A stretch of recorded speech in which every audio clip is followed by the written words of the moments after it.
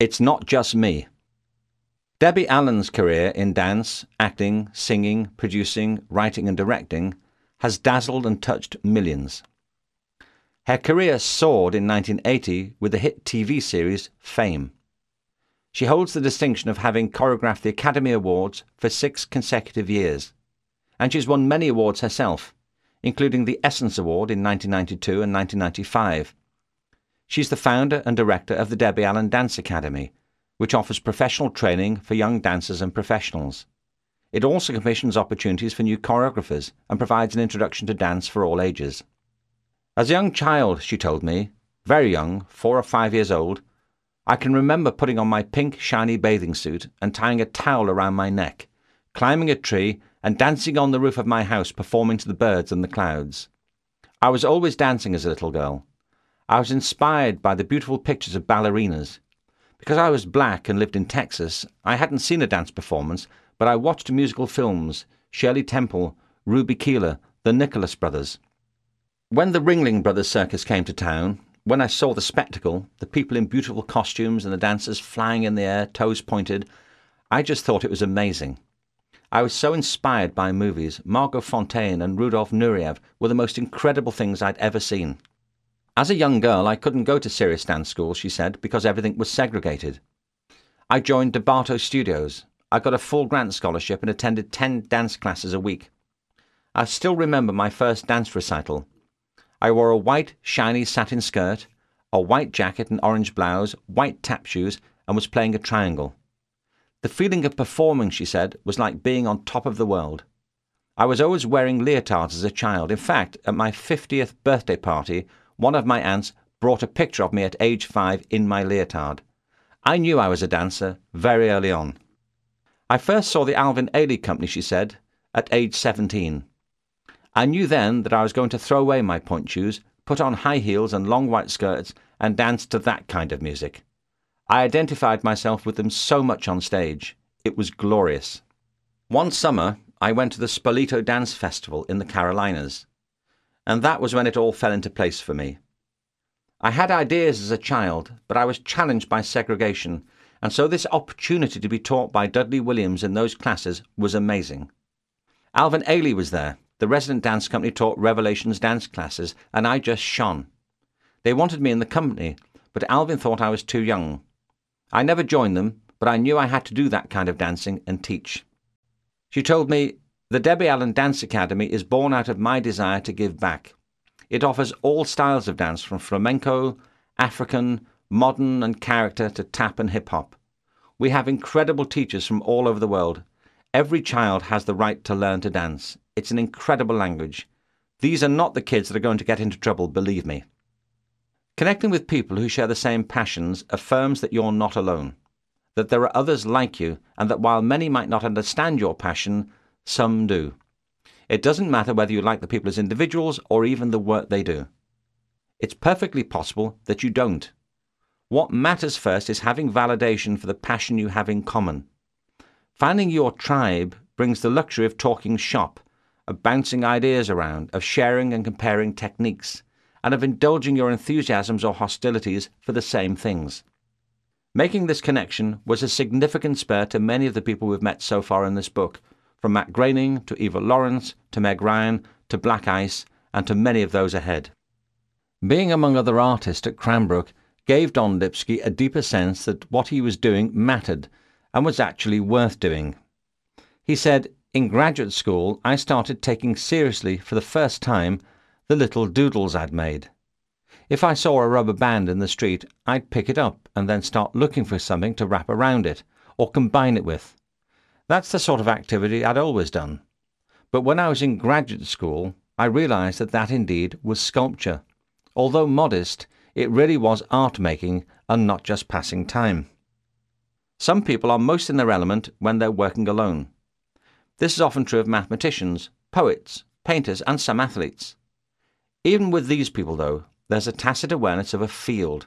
The other writers, other painters, other mathematicians, other players who enrich the domain and challenge their sense of possibility. The great philosopher of science, Michael Polanyi, argues that the free and open exchange of ideas is the vital pulse of scientific inquiry. Scientists like to work on their own ideas and questions, but science is also a collaborative venture. Scientists, he says, freely making their own choice of problems and pursuing them in the light of their own personal judgment, are in fact cooperating as members of a closely knit organisation. Polanyi argues passionately against state control of science, because it can destroy the free interactions on which genuine science depends. Any attempt to organise the group, he says, under a single authority would eliminate their independent initiatives and thus reduce their joint effectiveness to that of the single person directing them from the centre. It would, in effect, paralyse their cooperation. It was partly this pressure on science that made Helen Pilcher jump ship from stem cells to the comedy stage. Interaction with the field, in person or through their work, is as vital to our development as time alone with our own thoughts. As the physicist John Wheeler said, if you don't kick things around with people, you're out of it. Nobody, I always say, can be anybody without somebody being around. Even so, the rhythms of community life vary in the element, just as they do in daily life. Sometimes you want company, sometimes you don't. The physicist Freeman Dyson says that when he's writing, he closes the door. But when he's actually doing science, he leaves it open. Up to a point, he says, you welcome being interrupted, because it's only by interacting with other people that you get anything interesting done. How do they do that? Finding your tribe offers more than validation and interaction, important as both of those are. It provides inspiration and provocation to raise the bar on your own achievements. In every domain, members of a passionate community tend to drive each other to explore the real extent of their talents. Sometimes the boost comes not from close collaboration, but from the influence of others in the field, whether contemporaries or predecessors, whether directly associated with one's particular domain or associated only marginally. As Isaac Newton famously said, "If I saw further, it was because I stood on the shoulders of giants." This is not just a phenomenon of science. Bob Dylan was born in Hibbing, Minnesota in 1942. In his autobiography, Chronicles, he tells of his sense of alienation from the people there, from his family, and from the popular culture of the day. He knew he had to get away from there to become whoever he was going to be.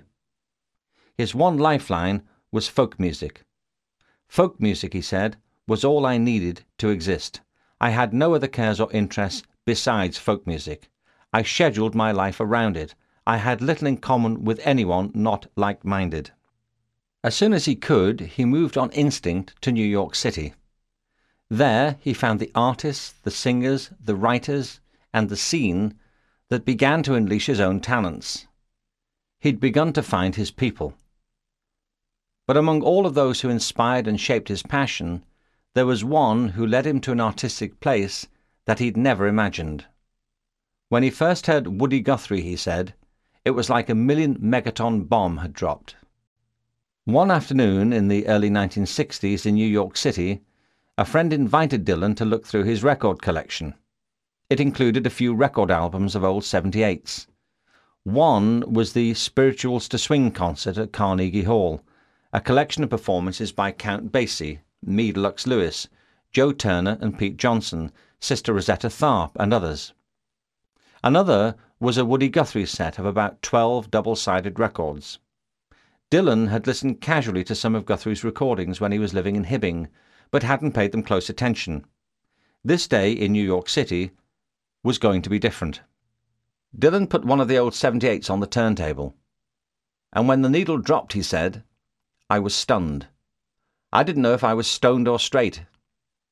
He listened entranced to Guthrie singing solo a range of his own compositions: Ludlow Massacre, 1913 Massacre, Jesus Christ, Pretty Boy Floyd, Hard Travelin', Jackhammer John, Grand Coulee Dam, Pastures of Plenty, Talking Dust Bowl Blues, and This Land Is Your Land. All of these songs together, said Dylan, one after another, made my head spin. It made me want to gasp. It was like the land parted. I'd heard Guthrie before, but mainly just a song here and there, mostly things that he sang with other artists. I hadn't actually heard him, not in this earth-shattering kind of way. I couldn't believe it. Guthrie had such a grip on things.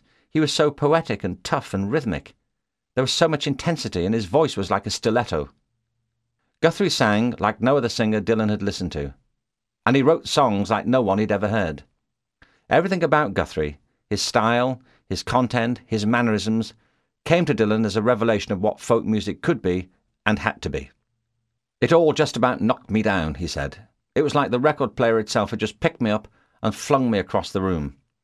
I was listening to his diction too. He'd perfected a style of singing that it seemed like no one else had ever thought about. He would throw in the sound of the last letter of a word whenever he felt like it, and it would come like a punch. The songs themselves, his repertoire, were really beyond category. They had the infinite sweep of humanity in them. Not one mediocre song in the bunch. Woody Guthrie tore everything in his path to pieces. For me, it was an epiphany, like some heavy anchor had just plunged into the waters of the harbour. Dylan listened to Guthrie for the rest of that day, as if in a trance, as he put it. It wasn't only a moment of revelation about Guthrie, it was a moment of truth for Dylan. I felt, he said, like I'd discovered some essence of self-command, that I was in the internal pocket of the system feeling more like myself than ever before. A voice in my head said, "So this is the game." I could sing all these songs, every single one of them, and they were all that I wanted to sing. It was like I'd been in the dark and someone had turned on the main switch of a lightning conductor. By travelling to New York City to find like-minded people, Dylan was looking for himself. By discovering the journey of Woody Guthrie, he began to imagine his own. Like Newton, he saw further because he stood on the shoulders of giants. Circles of influence. Tribes are circles of influence, and they can take many forms. They may be scattered far and wide, or huddled closely together. They may be present only in your thoughts, or physically present in the room with you. They may be alive, or dead and living only through their works. They may be confined to a single generation, or cross over them. Nobel laureate Richard Feynman spoke of ultra-miniaturized machines long before anyone had any thought of creating such things. Years later, Marvin Minsky, inspired by Feynman's idea, became the founding father of artificial intelligence and moved the conversation forward. Then, K. Eric Drexler approached Minsky at MIT and asked the esteemed professor to sponsor his thesis on miniature devices. That thesis served as the foundation for Drexler's pioneering work in nanotechnology. Through an extended, multi-generational tribe, a concept that critics dismissed as purely science fiction when Feynman introduced it became a reality. When tribes gather in the same place, the opportunities for mutual inspiration can become intense. In all domains, there have been powerful groupings of people who have driven innovation through their influence on each other and the impetus they have created as a group. Sociologist Randall Collins writes about how nearly all great philosophical movements came via the dynamics of tribes. In ancient Greece, the history of philosophy, he said, can be recounted in terms of a series of interlinked groups, the Pythagorean Brotherhood and its offshoots, Socrates' Circle, which spawned so many others, the acute debaters of the Megara school, Plato's friends who constituted the Academy, the breakaway faction that became Aristotle's peripatetic school, the restructuring of the network that crystallized with Epicurus and his friends withdrawing into their garden community, and their rivals, the Athenian Stoics, with their revisionist circles at Rhodes and Rome, the successive movements at Alexandria. If it can happen in ancient Greece, it can happen in Hollywood. The documentary Easy Riders, Raging Bulls examines what they describe as the raucous, inspired, and occasionally sordid cultural revolution that led to the reinvention of Hollywood filmmaking in the 1960s. In a few short years, the bobby socks and beach blankets that characterized wholesome 1950s Americana were replaced with sex, drugs, and rock and roll. Inspired by the French New Wave and British New Cinema, a new generation of directors and actors set out to revolutionize American cinema and make films that express their personal vision. The breakthrough successes of landmark films such as Easy Rider, The Godfather, and Taxi Driver gave these filmmakers unprecedented financial and creative independence. The box office and critical success of their films forced the old guard of the Hollywood studio system to relinquish their power. This became the age of a new breed of iconic filmmakers, such as Francis Ford Coppola, Robert Altman, Martin Scorsese, Peter Bogdanovich, and Dennis Hopper. With each success, the filmmakers gained greater creative control. They created a culture of feverish innovation as each inspired the others to explore new themes and forms for popular movies. This newfound freedom also gave birth to an explosion of excess, ego, soaring budgets, and a seemingly endless supply of drugs. Eventually, the filmmakers' mutual support and encouragement degenerated into intense competition and bitter rivalries. The emergence from this culture of blockbuster movies such as Jaws and Star Wars changed the landscape of Hollywood films once again, and creative and financial control returned to the hands of the studios. The power of tribal clustering was clear too in the period of wild invention surrounding the software industry that accompanied the dawn of the personal computer. Silicon Valley has had a huge impact on digital technology. But as Dorothy Leonard and Walter Swap have noted, it's surprisingly small geographically. Viewing the valley from the flight approach to San Francisco International, they say, one is struck by how small the region is. As venture law group's Craig Johnson notes, Silicon Valley is like any gas that's compressed. It gets hotter. Its tribes overlap socially and professionally based on work discipline. Software engineers, for example, organizational affiliation, like Hewlett-Packard, or background, Stanford MBAs or South Asian immigrants. The most skillful players don't have to travel far to make deals, change jobs, or find professional partners. John Durr of Kleiner Perkins is fond of saying that the Valley is a place where you can change your job without changing your parking spot. Shared values also bind long-time Silicon Valley natives. The personal convictions of the Valley's remarkable innovators who created not just a company, but an industry, still echo through the community. Bill Hewlett and David Packard influenced the older generation directly. Many of them were early employees. Through this old guard, collegiality and high standards for performance are being carried down to next-generation entrepreneurs. Other examples of tribes inspiring individuals to greater heights abound. The sports teams, the 1969 New York Knicks, the no-name defense of the undefeated 1972 Miami Dolphins, the 1991 Minnesota Twins, that performed as a collective that was more distinguished than any of the individuals. The Bauhaus movement in architecture in the early decades of the 20th century. In each case, the physical clustering of a tribe of creative individuals led to explosive innovation and growth. The alchemy of synergy. The most dramatic example of the power of tribes is the work of actual creative teams.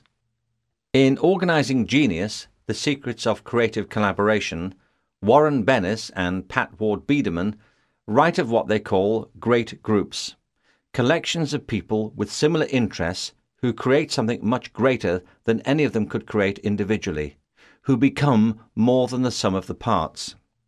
A great group can be a goad, a check, a sounding board, they say, and a source of inspiration, support, and even love. The combination of creative energies and the need to perform at the highest level to keep up with peers leads to an otherwise unattainable commitment to excellence. This is the alchemy of synergy. One of the best examples of this is the creation of Miles Davis's landmark album, Kind of Blue. While music lovers of every sort widely consider the recording a must-have, and legions of jazz fans, and classical and rock fans for that matter, know each note of the album by heart, none of the players on that album knew what they were going to play before they entered the studio. In the original liner notes to the album, pianist Bill Evans says that Miles conceived these settings only hours before the recording dates, and arrived with sketches which indicated to the group what was to be played. Therefore, says Evans, you will hear something close to pure spontaneity in these performances. The group had never played these pieces prior to the recordings, and I think without exception, the first complete performance of each was a take.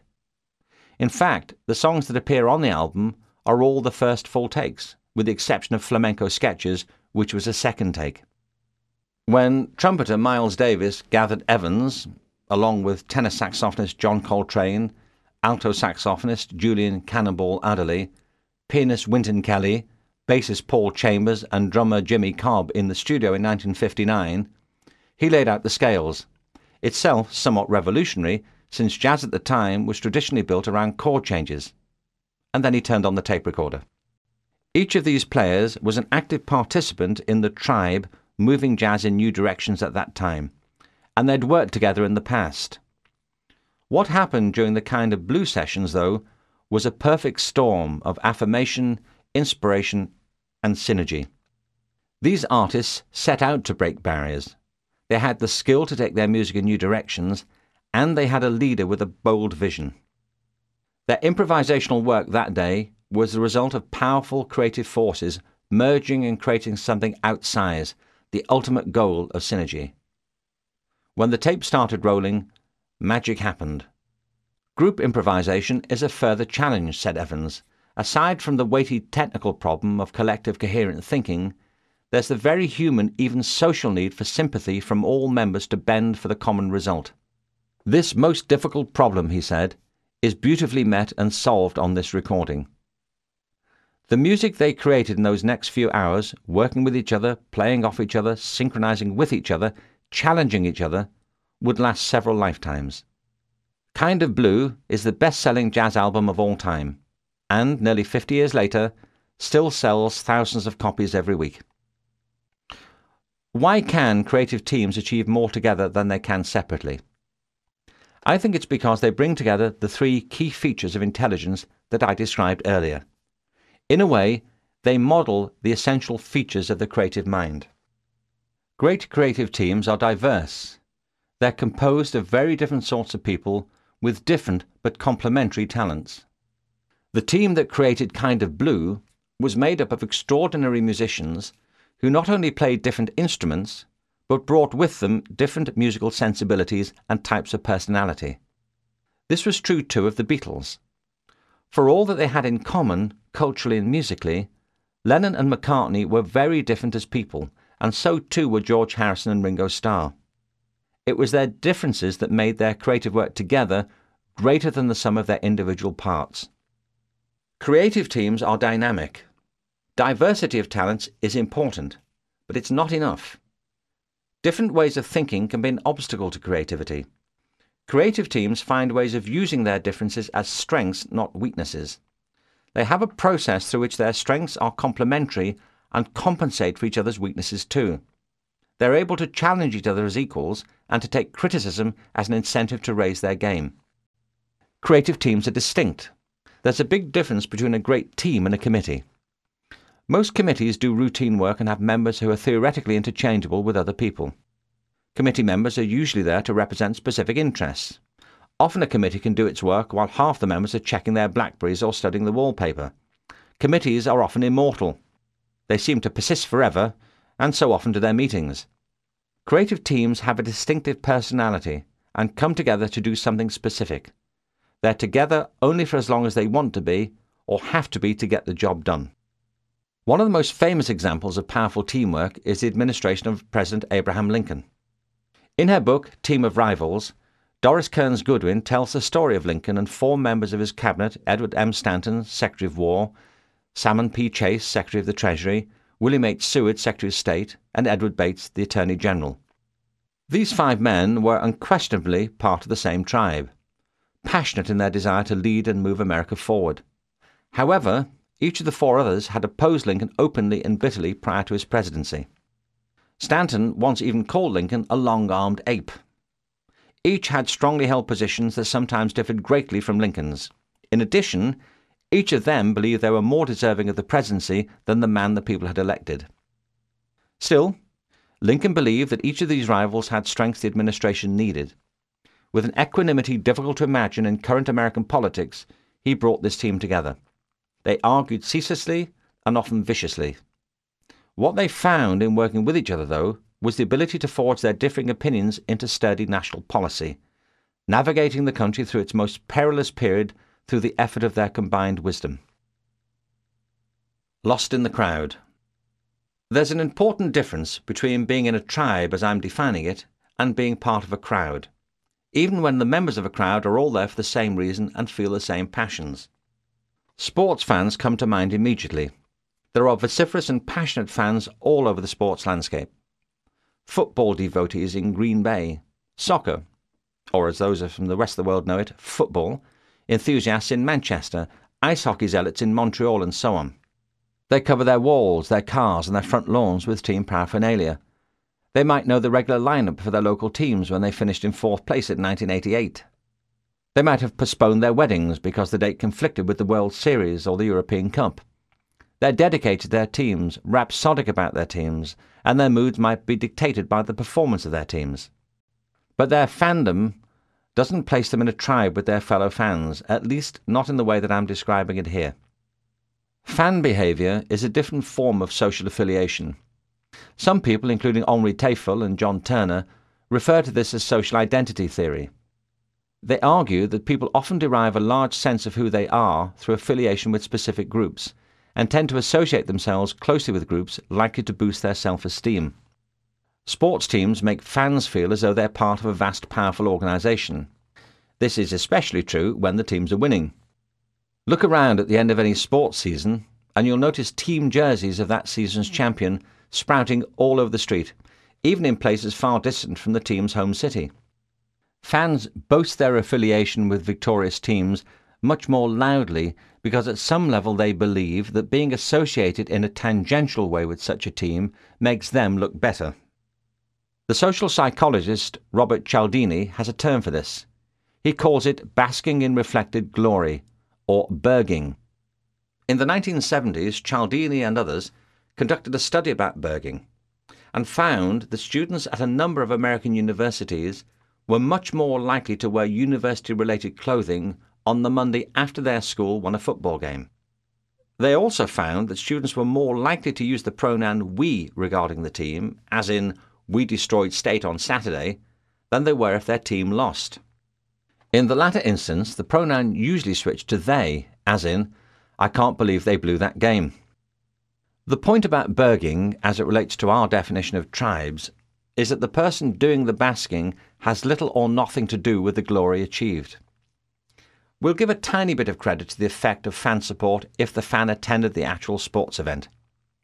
Though serious sports fans are a notoriously superstitious lot, only the most irrational among them actually believe that their actions, wearing the same hat to every game, sitting perfectly still during a rally, using a specific brand of charcoal during the tailgate party, have any impact on the results.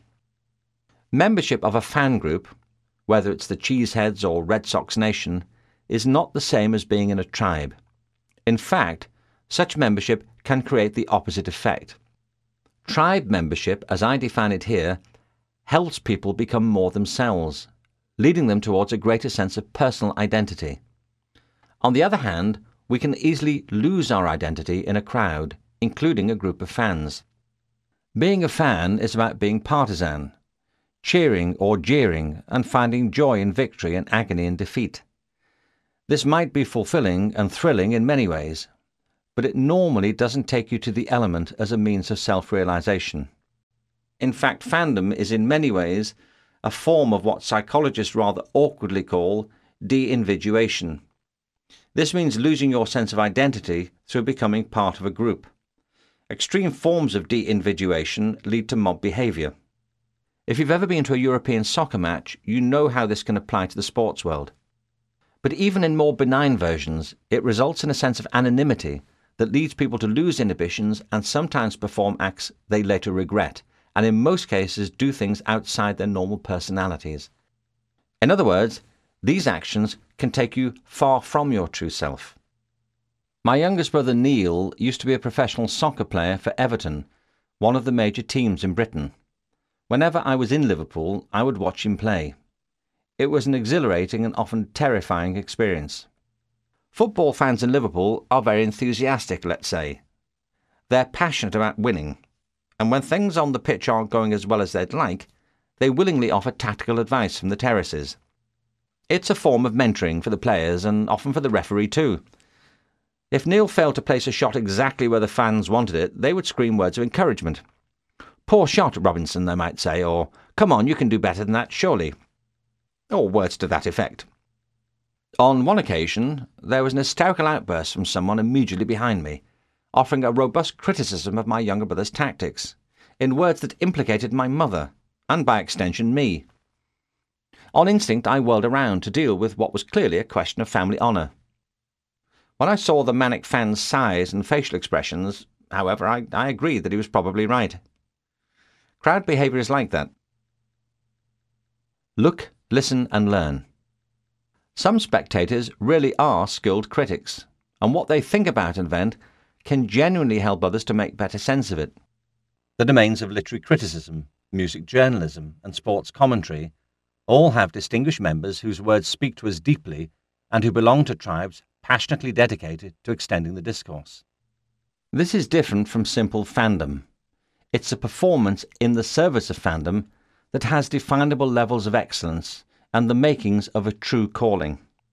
Sportscaster Howard Cosell called one of his autobiographies, "I Never Played the Game." Yet he served for decades as one of the most important and influential voices in the US sports world. My guess is that Cosell found his element in sports, even though he wasn't an athlete. He knew he could enhance the average fan's sports experience and found a greater sense of who he was in doing so. Cosell once said, "I was infected with my desire, my resolve to make it in broadcasting. I knew exactly what I wanted to do and how." He was one of a key group of enthusiasts who became active participants in the world they admired by bridging the space between the players and the audience.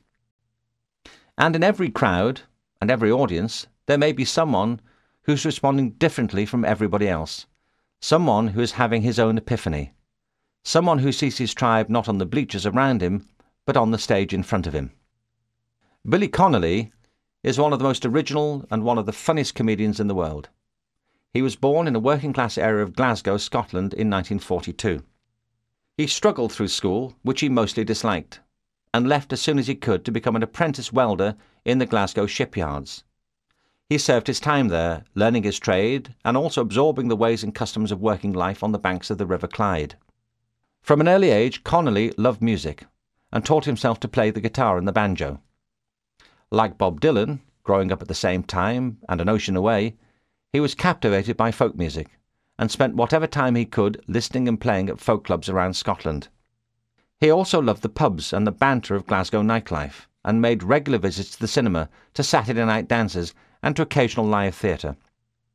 One night, Connolly was watching the comedian Chick Murray on television. For more than 40 years, Chick Murray had been a legend of comedy and music hall.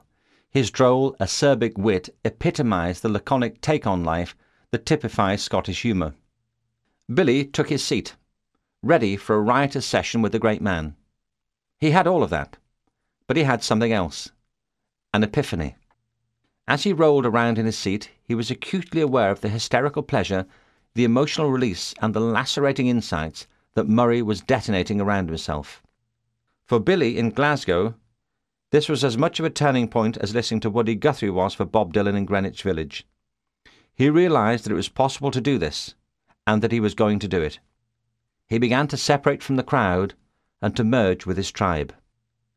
Billy had always talked to his own small audiences between songs.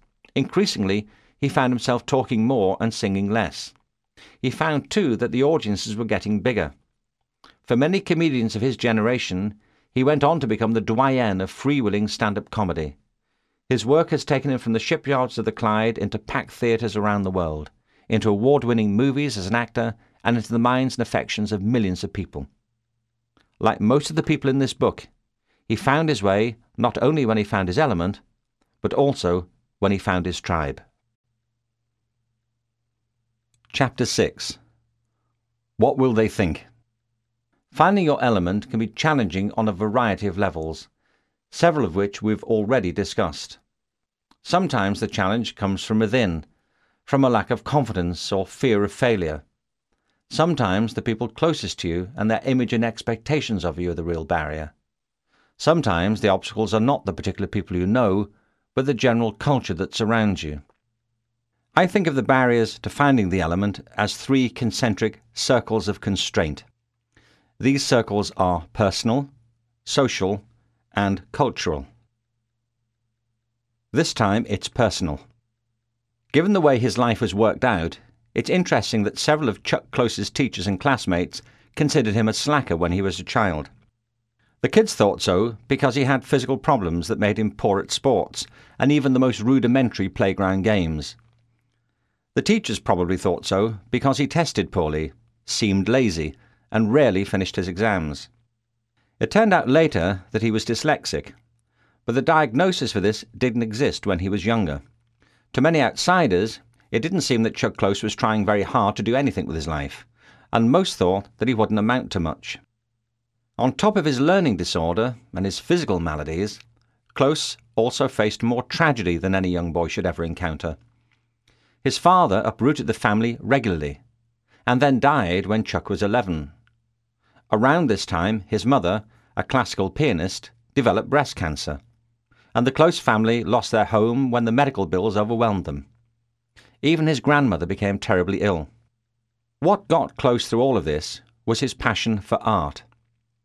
I think early on my art ability, he said, was something that separated me from everybody else. It was an area in which I felt competent, and it was something that I could fall back on. He even devised innovative ways to use art to overcome the restrictions of his conditions. He created puppet shows and magic acts, what he called entertaining the troops, to get the other kids to spend time with him. He supplemented his schoolwork with elaborate art projects to show teachers that he wasn't a malingerer. Ultimately, his interest in art and his innate gifts allowed him to blossom into one of the singular talents in American culture. After graduating from the University of Washington and getting his MFA at Yale, several of his earlier teachers had told him that college would be out of the question for him, Close set off on a career that was to establish him as one of America's most celebrated artists. His signature style involved a grid system he devised to create huge photorealistic images of faces alive with texture and expression. His method has drawn widespread attention from the media, and his paintings hang in top museums around the world. Through ceaseless dedication to his passion and his craft, Chuck Close overcame considerable constraints to find his element and rise to the pinnacle of his profession. But that's only the beginning of the story. In 1988, Chuck was making an award presentation in New York when he felt something wrong inside his body. He made his way to the hospital, but within hours he was a quadriplegic, the victim of a blood clot in his spinal column. One of the greatest artists of his generation could no longer even grasp a paintbrush. Early rehabilitation efforts proved frustrating, and this latest roadblock in a life filled with roadblocks seemed to be the one that would at last stifle his ambitions. One day, however, Close discovered that he could hold a paintbrush with his teeth, and actually manipulate it well enough to create tiny images. I suddenly became very encouraged, he said. I tried to imagine what kind of teeny paintings I could make with only that much movement. I tried to imagine what those paintings might look like. Even that little bit of neck movement was enough to let me know that perhaps I wasn't powerless. Perhaps I could do something myself. What he could do was create an entirely new form of artwork. When he later regained some movement in his upper arm, Close began using rich colours to make small paintings that fit together to create a large mosaic image. His new work was at least as popular as his older work, and earned him additional acclaim and notoriety. Throughout his life, Chuck Close has had endless reasons to give in to his problems and to give up as an artist. He chose instead to push on beyond every limit his life presented and to stay in his element no matter what new obstacles reared up in his way. He wouldn't let any of these things prevent him from being who he felt he was meant to be. Chuck Close is not alone in overcoming physical obstacles to pursue his passion. We'll meet some other people who've done this, and some of them may surprise you. The problems they face are not only physical, though physical disabilities can be torturous and aggravating in themselves. They also face problems arising from their own attitudes to their disability, and from the effects on their feelings of other people's attitudes to their disabilities. To overcome these physical and psychological barriers, people with disabilities of every sort must often summon enormous reserves of self-belief and determination to do things that other people can do without a second thought. Canduco is a professional contemporary dance company based in Great Britain that includes disabled and non-disabled dancers. Over the years, the dancers have included single and double amputees, paraplegics in wheelchairs, and people with a wide range of other conditions.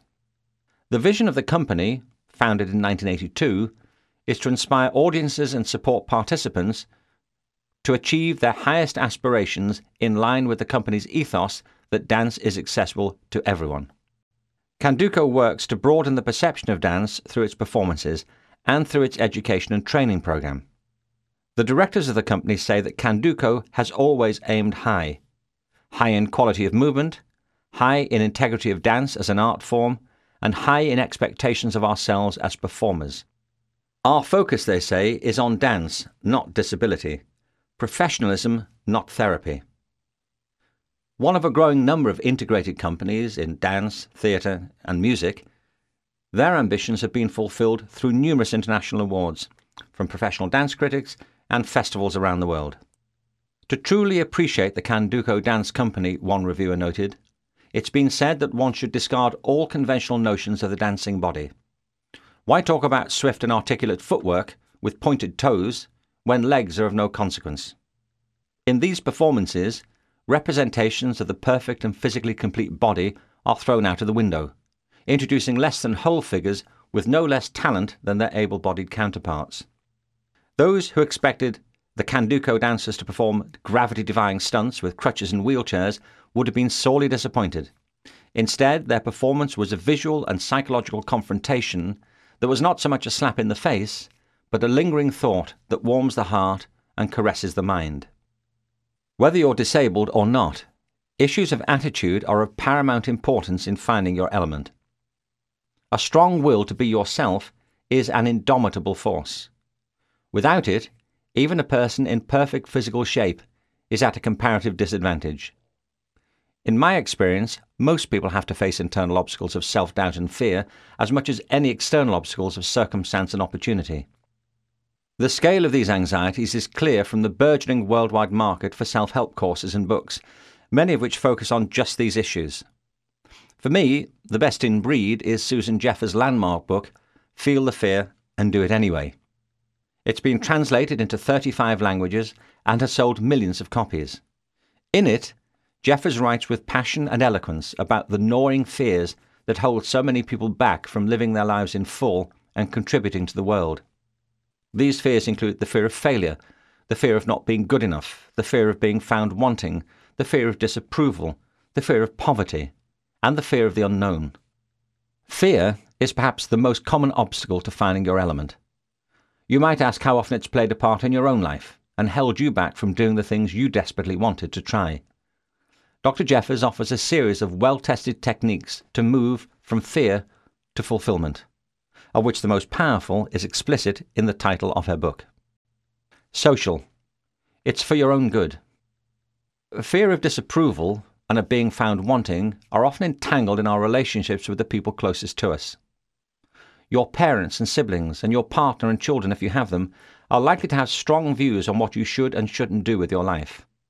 They may be right, of course, and they can have positive roles as mentors in encouraging your real talents. However, they can also be very wrong. People can have complex reasons for trying to clip other people's wings. Your taking a different path might not meet their interests, or might create complications in their lives that they feel they can't afford. Whatever the reasons, someone keeping you from the thing you love to do, or even from looking for it, can be a deep source of frustration. There may be no conscious agenda from others at all. You may simply find yourself enmeshed in a self-sustaining web of social roles and expectations that forms a tacit boundary to your ambitions. Many people don't find their element because they don't have the encouragement or the confidence to step outside their established circle of relationships. Sometimes, of course, your loved ones genuinely think you'd be wasting your time and talents doing something of which they disapprove. This is what happened to Paulo Coelho.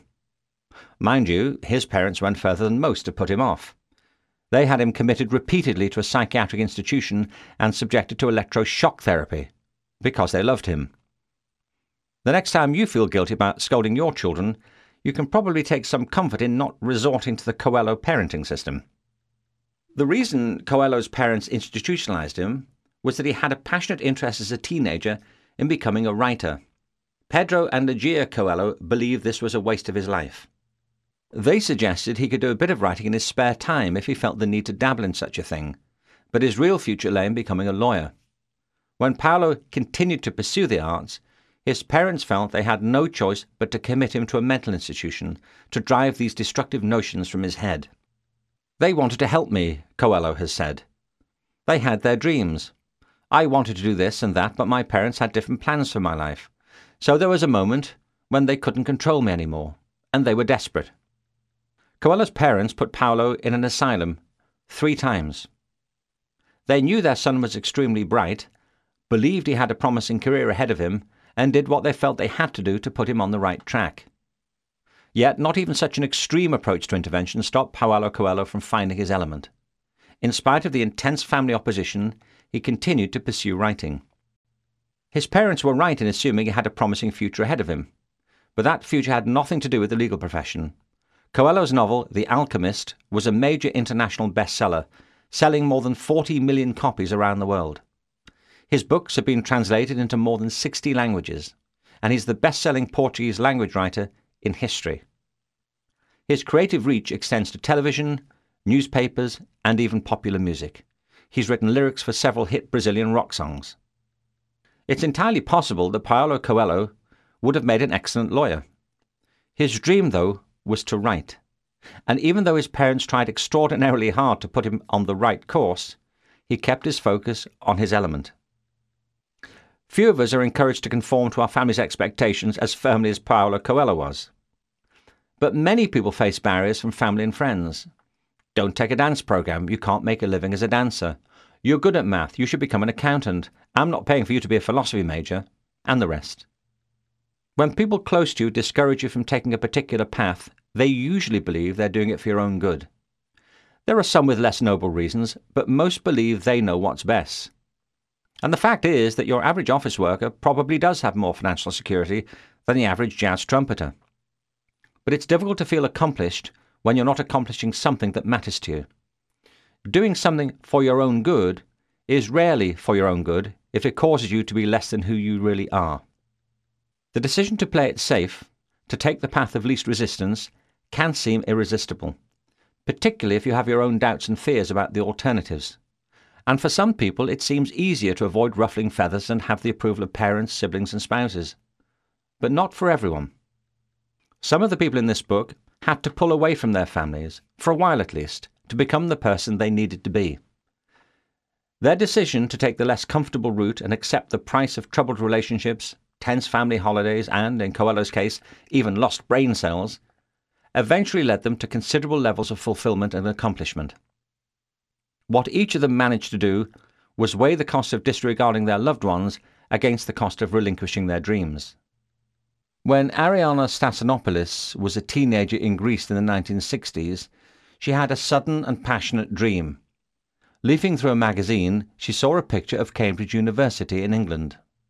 She was only 13 years old, but she decided on the spot that she had to be a student there.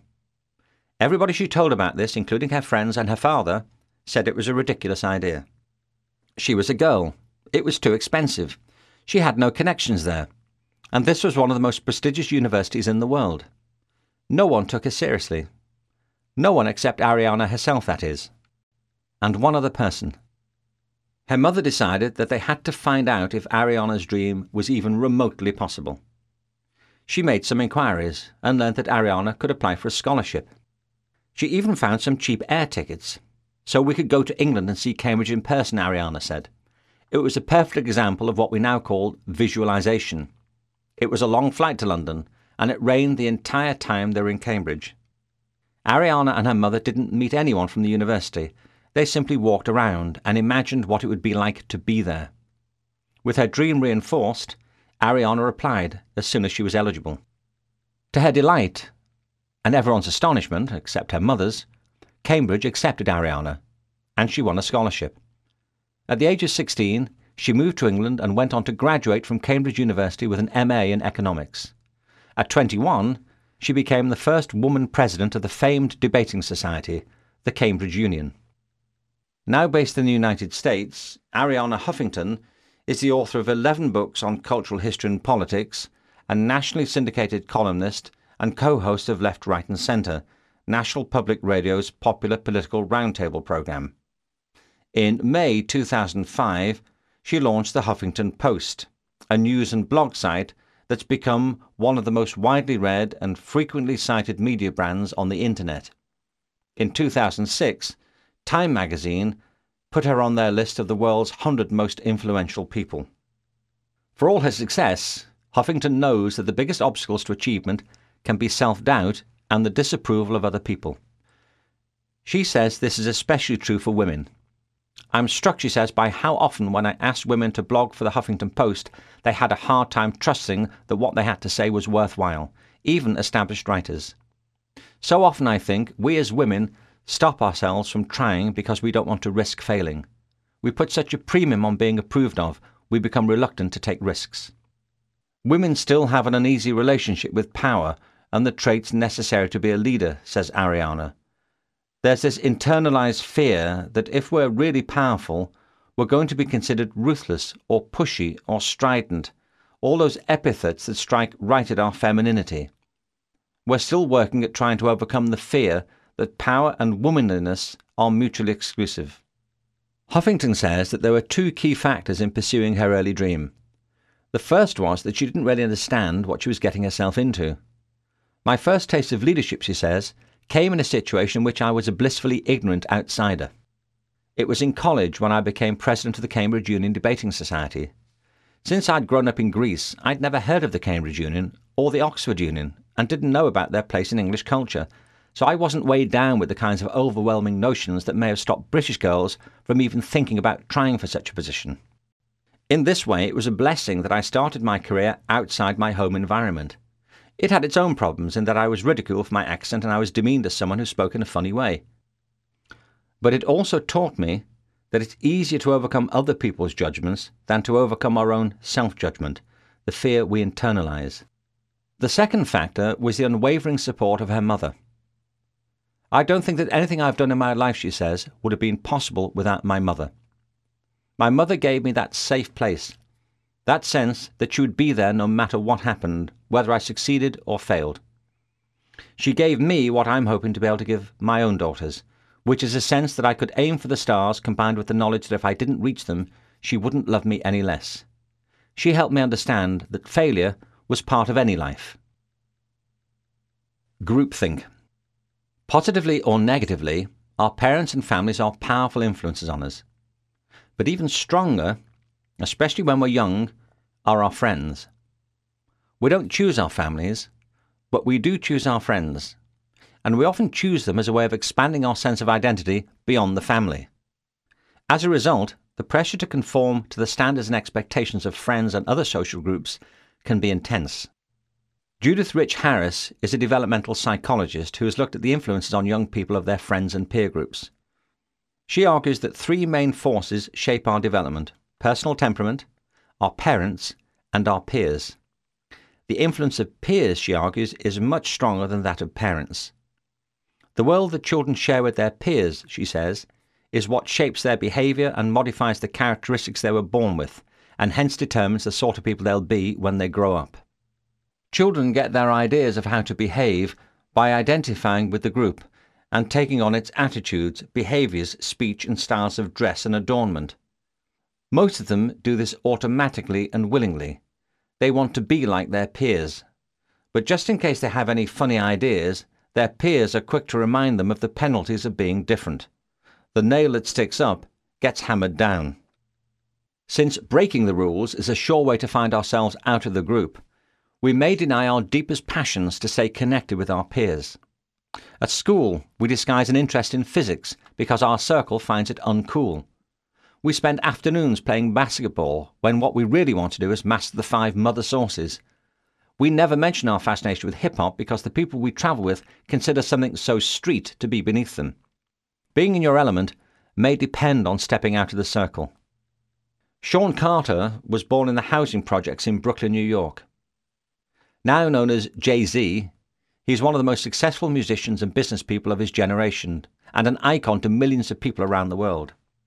To become all of that, he first had to confront the disapproval and the skepticism of the friends and peers he grew up with on the Brooklyn streets. When I left the block, everyone was saying I was crazy, he said of his early success. I was doing well for myself on the streets, and the cats around me were like, "These rappers are hoes, they just record, tour and get separated from their families while some white person takes all their money." I was determined to do it differently. His role model was the music entrepreneur Russell Simmons, and like him, Jay-Z now heads a diverse business empire that's rooted in his success as a musician, but goes beyond it to include a clothing line and a record label. All of this has generated a huge personal fortune for Jay-Z, and the renewed respect of many of the friends in Brooklyn he had to move aside to make his way. In extreme cases, peer groups can become trapped in what psychologist Irving Janis has called groupthink, a mode of thinking that people engage in when they are deeply involved in a cohesive in-group, when the members' strivings for unanimity override their motivation to realistically appraise alternative courses of action. The prevailing belief here is that the group knows best, that a decision or a direction that seems to represent the majority of the group stands beyond careful examination, even when your instincts suggest otherwise. There are several famous and sometimes infamous studies of the effects of groupthink, including the Solomon Asch conformity experiments. In 1951, psychologist Asch brought together college students in groups of 8 to 10, telling them he was studying visual perception. All but one of the students were plants. They knew the nature of the experiment, and Asch had instructed them to give incorrect answers the majority of the time. The real subject, the only one who Asch had not prepared ahead of time, answered each question only after hearing most of the other answers in the group. Asch showed the students a card with a line on it. He then held up another card with 3 lines of different lengths, and asked them to say which one was the same length as the line on the other card. One was an obvious match, but the planted students had been instructed by Asch to say that the match was one of the other lines. When it was time for the subject to answer, the effects of groupthink kicked in. In a majority of cases, the subject answered with the group, and against clear visual evidence, at least once during the session. When interviewed later, most of the subjects said they knew they were giving the wrong answers, but did so because they didn't want to be singled out. The tendency to conformity in our society is so strong, Asch wrote, that reasonably intelligent and well-meaning young people are willing to call white black. This is a matter of concern. It raises questions about our ways of education and about the values that guide our conduct. Management writer Jerry B. Harvey gives another famous example, known as the Abilene Paradox. On a hot afternoon in Coleman, Texas, the story goes, a family is comfortably playing dominoes on a porch, until the father-in-law suggests they take a trip to Abilene, 53 miles north, for dinner. As Harvey describes it, the wife says, "Sounds like a great idea." The husband, despite having reservations because the drive is long and hot, thinks that his preferences must be out of step with the group and says, "Sounds good to me. I just hope your mother wants to go." The mother-in-law then says, "Of course I want to go. I haven't been to Abilene in a long time." The drive is hot, dusty, and long. When they arrive at the cafeteria, the food is as bad. They arrive back home 4 hours later, exhausted. One of them dishonestly says, "It was a great trip, wasn't it?" The mother-in-law says that actually she would rather have stayed home, but went along since the other 3 were so enthusiastic. The husband says, "I didn't want to go. I only went to satisfy the rest of you." The wife says, "I just went along to keep you happy. I would have to be crazy to want to go out in the heat like that." The father-in-law says that he only suggested it because he thought the others might be bored. The group sits back, perplexed that they together decided to take a trip which none of them wanted. They each would have preferred to sit comfortably, but didn't admit to it when they still had time to enjoy the afternoon. This is a benign but dramatic illustration of the consequences of groupthink. Every member of the group agreed to do something they didn't want to do because they thought the others were committed to doing it. The result was that no one came away happy. Allowing groupthink to inform our decisions about our futures can lead to equally unpleasant and much more consequential results. Accepting the group opinion that physics is not cool, playing basketball is better than learning to be a chef, and hip-hop is beneath you, is counterproductive not only to the individual but to the group. Perhaps like those in the Abilene Paradox, others in the circle secretly disagree too, but are afraid to stand alone against the group. Groupthink can diminish the group as a whole. The major obstacles to finding the element often emerge in school. This is partly because of the hierarchy of subjects, which means that many students never discover their true interests and talents. But within the general culture of education, different social groups form distinctive subcultures. For some groups, the code is that it's just not cool to study. If you're doing science, you're a geek. If you're doing art or dance, you're a feat. For other groups, doing these things is absolutely essential. The power of groups is that they validate the common interests of their members. The danger of groupthink is that it dulls their individual judgment. The group thinks in unison and behaves en masse. In this respect, schools of people are like schools of fish. A single ant can't ruin a picnic. You've probably seen images of huge schools of fish swimming in tight formation that instantly move in a new direction like a single organism. Perhaps you've seen swarms of insects crossing the sky that spontaneously swoop and swirl like an orchestrated cloud. It's an impressive display that seems like controlled and intelligent behavior. But the individual herrings or mosquitoes are not acting on free will as we think of it in humans. We don't know what may be on their minds as they go along with the crowd, but we do know that when they do it, they act almost as a single creature. Researchers are now understanding more about how this happens. The probability is that fish make those dramatic tight shifts in direction by following the movements of the fish that lie directly in their field of perception. What appears to be a masterwork of choreography is probably little more than an especially elegant version of Follow the Leader. To illustrate the point, there are now computer programs that simulate the effects of swarms and schools with remarkable accuracy. A similar principle seems to drive the operations of one of the oldest and most successful creatures on Earth, the ant. If you've seen an ant wandering aimlessly across your kitchen floor in search of a morsel to eat, you don't get a sense of a highly developed intelligence at work. Yet the work of ant colonies is a miracle of efficiency and success. Ants depend on what's known as swarm intelligence, the nature of which is currently the subject of intense study. While they've yet to understand fully how ants have developed such sophisticated teamwork, researchers do know that ants achieve their goals by fulfilling their own very specific roles with military precision. For instance, when looking for food, one ant starts on a path, leaving a trail of pheromones. The next ant follows this trail, leaving a trail of its own. In this way, a large collection finds its way to the food source and carries it back as a team to the colony. Each ant works towards a global goal, while no one ant takes the lead.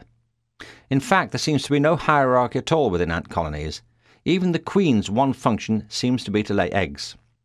These patterns of coordinated group behavior in fish, ants, mosquitoes, and most other creatures are principally to do with protection and security, with mating and survival, and with getting food and not becoming food themselves. It's much the same with human beings. We aggregate as groups for the same essential and primal purposes. The upside for us is that groups can be tremendously supportive. The downside is that they encourage uniformity of thought and behavior. The element is about discovering yourself, and you can't do this if you're trapped into a compulsion to conform. You can't be yourself in a swarm. Culture, right and thong. Beyond the specific social constraints we may feel from families and friends, there are others that are implicit in the general culture. I define culture as the values and forms of behavior that characterize different social groups. Culture is a system of permissions. It's about the attitudes and behaviors that are acceptable and unacceptable in different communities, those that are approved of and those that are not. If you don't understand the cultural codes, you can look just awful. I'll always remember a man I saw who got it miserably wrong on a beach in Malibu in California. He strutted slowly into our midst, a vision of the unexpected that caused a beach full of strangers to form a deep bond of helpless camaraderie. He was about 40. My guess was that he was some sort of executive, and I can imagine that in certain settings he cut a distinguished figure. But here he did not.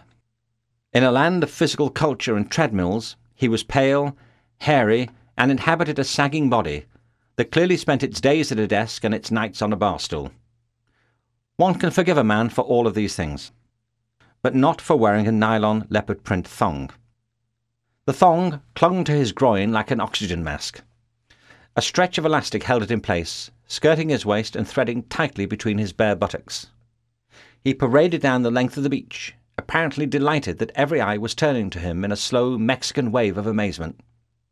He gave the impression of a self-appointed role model of physical attraction and sexual magnetism, bathing in the bright sunlight of popular acclaim. This wasn't the majority opinion, however. At least he might have waxed, said the man next to me. Why was this so hypnotically amusing for us all? It wasn't just that he had such an outrageously high opinion of his own attractiveness. It was also that he was so far out of context. The outfit and attitude might have worked in the south of France, but in Malibu, for various reasons, it was all wrong. There's an unspoken code for men on California beaches. It's a curious mixture of peacock display and public modesty. Oiled torsos and rippling muscles are fine, but naked buttocks are not. All over America, there's this intricate mixture of prurience and prudishness. Shortly afterward, my wife Terry and I were in Barcelona. There are beaches there that line the harbour in the city centre, and every lunchtime during the summer the local offices spill out, and young men and women head to the city beaches and sunbathe topless, in thongs at the very most. In Spain, that's completely accepted. It would be odd there to see someone in a pair of knee-length shorts and a t-shirt. The culture simply accepts that people can wander around virtually naked on the beach. This is the end of the CD. The audiobook continues on the next CD.